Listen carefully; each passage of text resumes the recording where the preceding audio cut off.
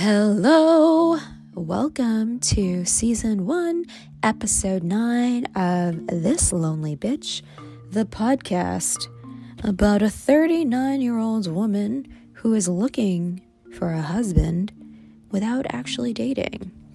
That's right. A week ago, I was a mere 38 years old. Now I'm 39. 3 plus 9 is 12. 1 plus 2 is 3. Why did I have to think about that? My birthday is December 3rd. I love the number 3. I love the numbers 1, 2, 3. Anyway, yeah, I had a birthday. I spent it on the boat by myself. I politely declined invitations to spend it with anyone else. Believe it or not, I can't believe there was anyone who wanted to spend my birthday with me, but there was. I thought, you know what? This will probably be the last birthday I get to spend on my own for a long time. So I spent the day watching YouTube videos. I got myself some data and watched a lot of YouTube videos. I got myself a frozen pizza. I heated it up, added some cheese, some melty cheese, and for an appetizer, I had a bag of Doritos, nacho flavored. I wish I had Cool Ranch, but they didn't have Cool Ranch because, I don't know, I've never really seen Cool Ranch outside of the US. And then for dessert, I had some Oreos that I dunked in some whole milk. I am not it's whole milk for me. I used to drink like the nut milks and things. I still like nut milk. I still like almond milk if I'm having like a chai latte at Starbucks, but I'm pretty happy with whole milk. I am lactose intolerant. I'm pretty comfortable with farting. It doesn't get much worse though. Not for me anyway. So I did leave the boat eventually, and now I'm in a hostel in Antalya. Here is a hot tip for people who are trying to stay single while traveling. Sometimes you just need the presence of other bodies. Sometimes you just need some affection, you need some company. You know, this has often been my mistake when getting together with other people. And I'm like, you know what? Maybe I'm just going to go to a hostel and stay in a room with people, breathe in their carbon dioxide, listen to their farting, their snoring, their sleep talking, complain about how messy they are. And maybe that will be enough to fill that void, that, you know, the lack of the other person. And so far it's working. So far it's great. It's also nice to like bite the bullet because I do feel self-conscious about getting older, and I don't look my age all the time to everyone. So I do feel self-conscious about it, and it's nice to just lean into it, you know? Lean in by staying in a hostel with lots of young people. I'm probably one of the oldest people here. I'm not the oldest, but I'm one of them. And no one seems to mind, which is cool. That's really cool. But I guess now I'm overthinking it.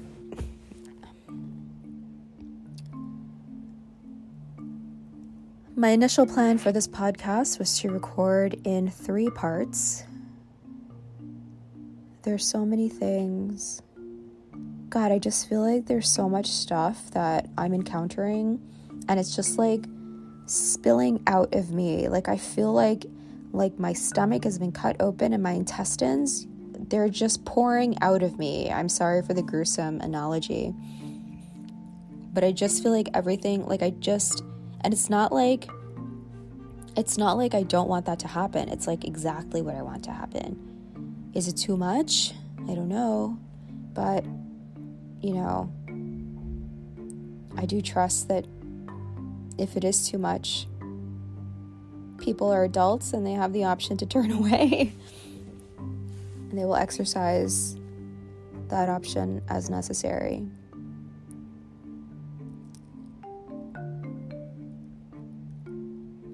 Maybe we should start backwards. We'll start with now and then see how far back I can go, because it's been a busy week. So yesterday I took a Kundalini yoga class. It wasn't like a class. It was basically a class, just so I don't bore you with the details of that. So I took a Kundalini yoga class. I have tried Kundalini yoga in New York probably like 10 years ago. And I was really into trying it because it was like alternative and cool. It was like, you know, trying all different kinds of yoga, but like Kundalini yoga was like more esoteric, and obviously I just want to do what seems like different, because different is what I believed made me cool, you know? I really didn't like it, but I did go quite a bit. I never liked it. But, you know, I've been doing these hip opening exercises and they've been great. Like, they've been super helpful. I feel like I've been letting a lot go. A friend of mine pointed out to me that, you know, the base chakra, like, this is all like, not only is about like your life force and the origins of your life force, sexual energy, but it's also about safety, like a feeling of safety. And I think maybe part of why I was reluctant to leave the boat, did I say I was reluctant to leave the boat? I was reluctant to leave the boat. Part of why I was reluctant to leave the boat was because I felt safe there. And I've been like afraid that I won't find that same feeling of safety off the boat. Isn't that crazy? Yeah, so I did the Kundalini yoga class and I woke up early in the morning for it, early for me, and complained about it, but like in a charming way, I think. I hadn't slept much the night before, so I was still kind of out of it while we were doing it, and I remembered why I didn't like it.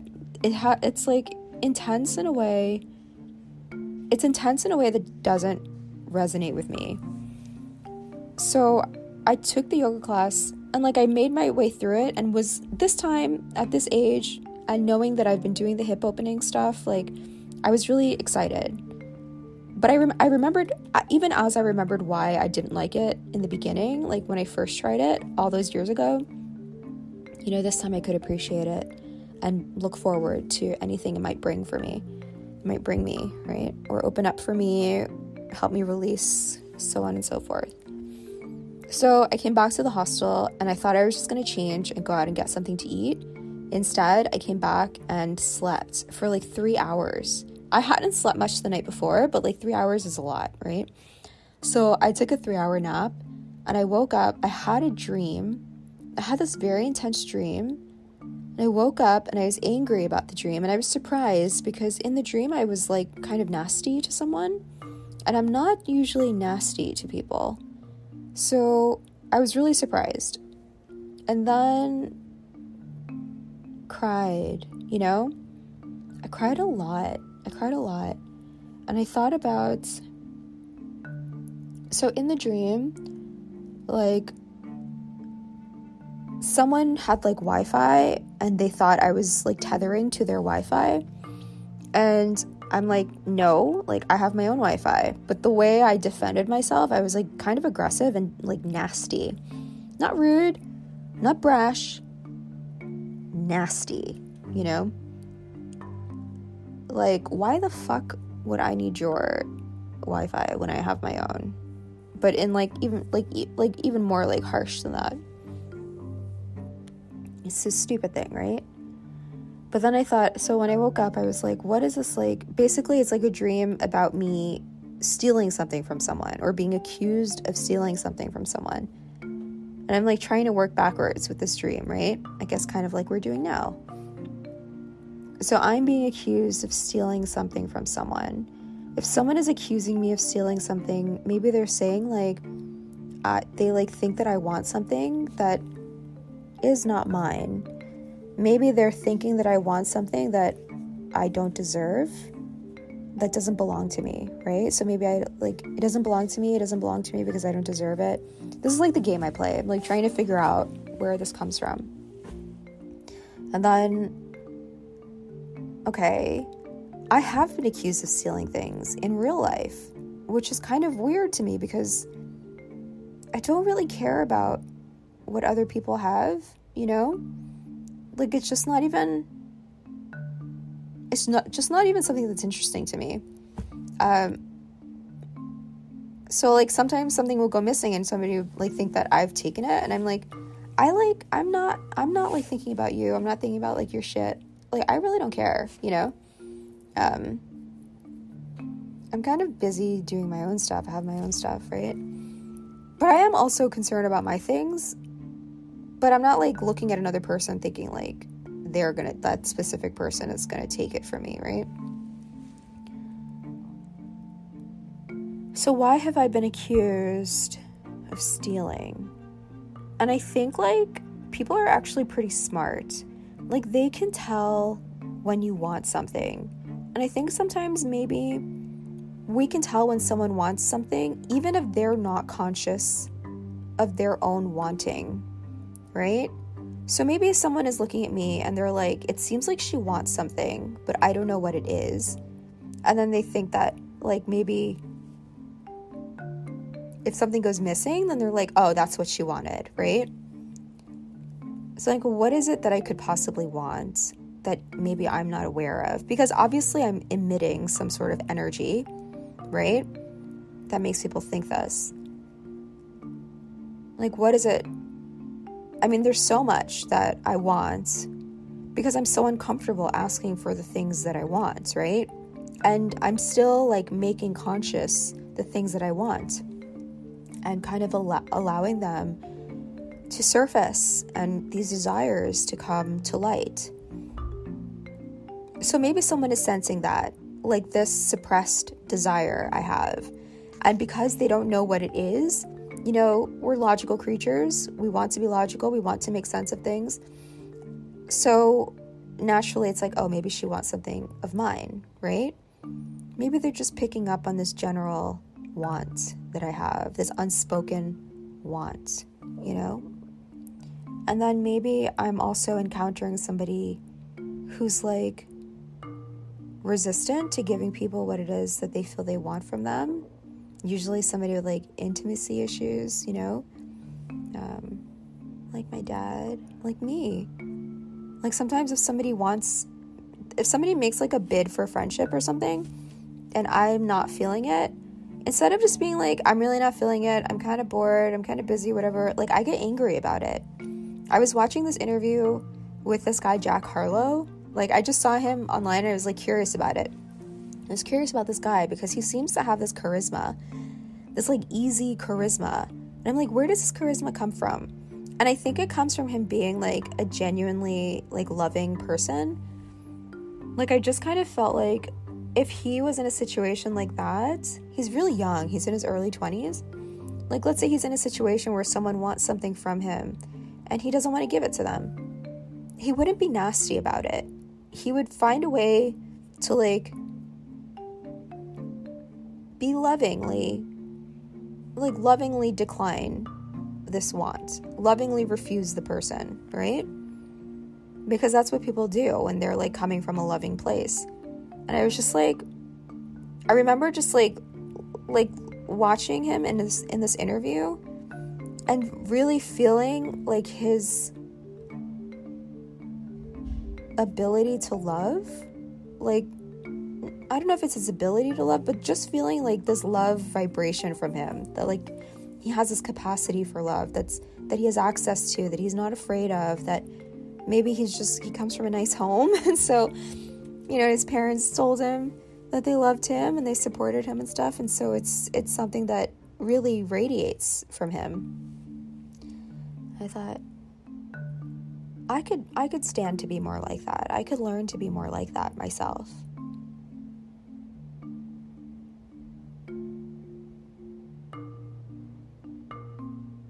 It made me think of my dad, because one of the things with my dad was like, he was so distant And I feel like when you have children,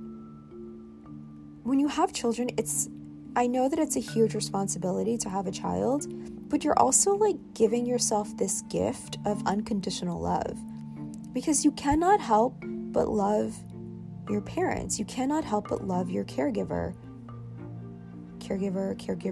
plural, you know? It's biologically necessary to love your caregiver. And like, even if the caregiver is like woefully disappointing, you'll always find a way to love them. You'll always find a way. And it's not difficult, you know? It's never difficult to love them, even if you have to do it from afar. What's difficult is when the caregiver cannot love you back and you have to accept that. Or they're limited in the way that they can love you back, and you have to accept that. You have to accept that, you know, you're still okay. They've kept you alive. That's enough. You're still okay. You're doing fine. And my dad, you know, like, he could be nasty. I think, like, I feel like he resented us a lot, but kept it inside. Like, he just, like, refused this gift of love. And it wasn't even necessarily us who wanted to give it to him. This is a gift that he had given himself.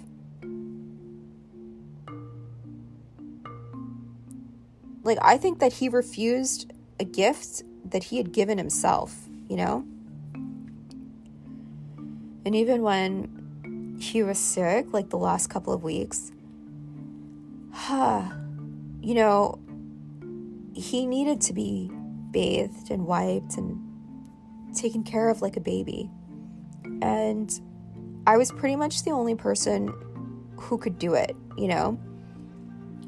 And one day he asked me, he's like, what do you want? Like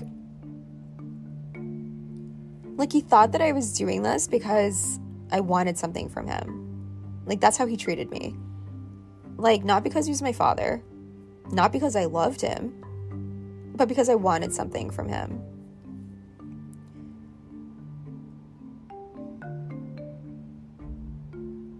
And I'm really ashamed to admit that I have been the same fucking way. Not all the time. But sometimes, like, I feel like if someone is giving too much, they want something from me, you know? I had this boyfriend from the ages of 19 to 21, and one time he had gone out of his way to do a favor for me and a friend. And we got into this fight, and I was like, what are you even doing here? Like, he had shown up in the middle of the night. He'd gone really far out of his way to be there for me for a really stupid reason. It wasn't even anything important. And I was like, we were fighting. I was like, I don't even know why you're here. What are you even doing here? We'd broken up at that point. And he goes, I'm here because I love you. Like, I love you. Don't you understand? I'm here because I love you. I did this because I love you. Do you not understand that? And I didn't respond, and he left. And I was a little stoned. I'm not a stoner, but I was a little stoned that time. I was really young. And I went to my girlfriend, who was asleep, because we were fighting.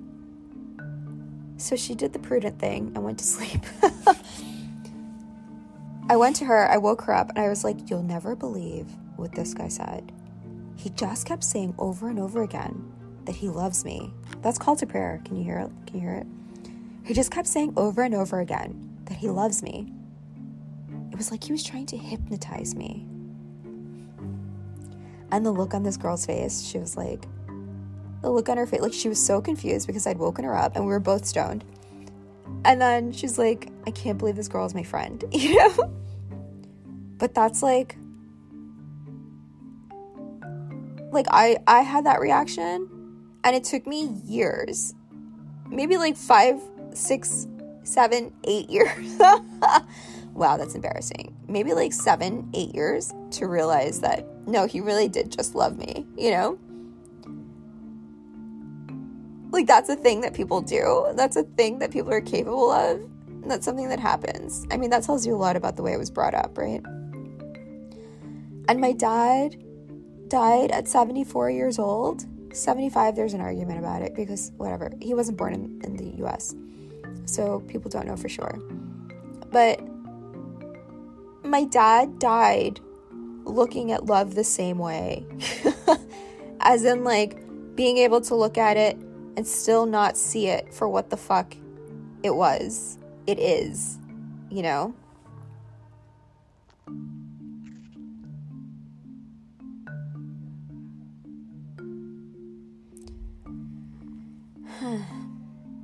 So I had a really good cry about it. And also just, like, let myself cry about just how hurt I was that he would think that, you know? And he also was like, I don't know, he was just mean. He was yelling at me a lot. I mean, dying is not easy when you don't want to die, right? So I let myself kind of release that and grieve that. So that's what's up with me. I just feel like I have to constantly make the choice, the loving choice, to show up.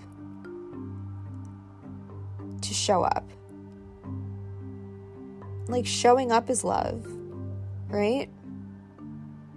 But also, like, accepting my own boundaries and needs is love. Then, accepting what others offer me. If I like it, if I want it deep down inside, it's love, right? So I feel like I just don't even really know what love is. Like, legit, don't even know what it is. And I'm still figuring that whole thing out. I feel like that's bonkers. It's fucking bonkers to be this old and not know what the fuck love even is. Anyway, so I'm letting myself have fun with the people I'm meeting in the hostel because I actually really like them. And yeah, I stayed in a hostel in Istanbul, but I didn't like connect with, I like these people a lot, but I didn't allow myself to kind of like lose myself in the fun of being around them. And so now I'm trying to let myself do that. Now, like, today, I needed some time by myself, and I was going to spend the whole day by myself, and some people in the hostel were like, oh, we're going to go get lunch. And I was like, okay, I'm going to let myself enjoy this. I'm going to let myself enjoy these people, you know? I guess that's it.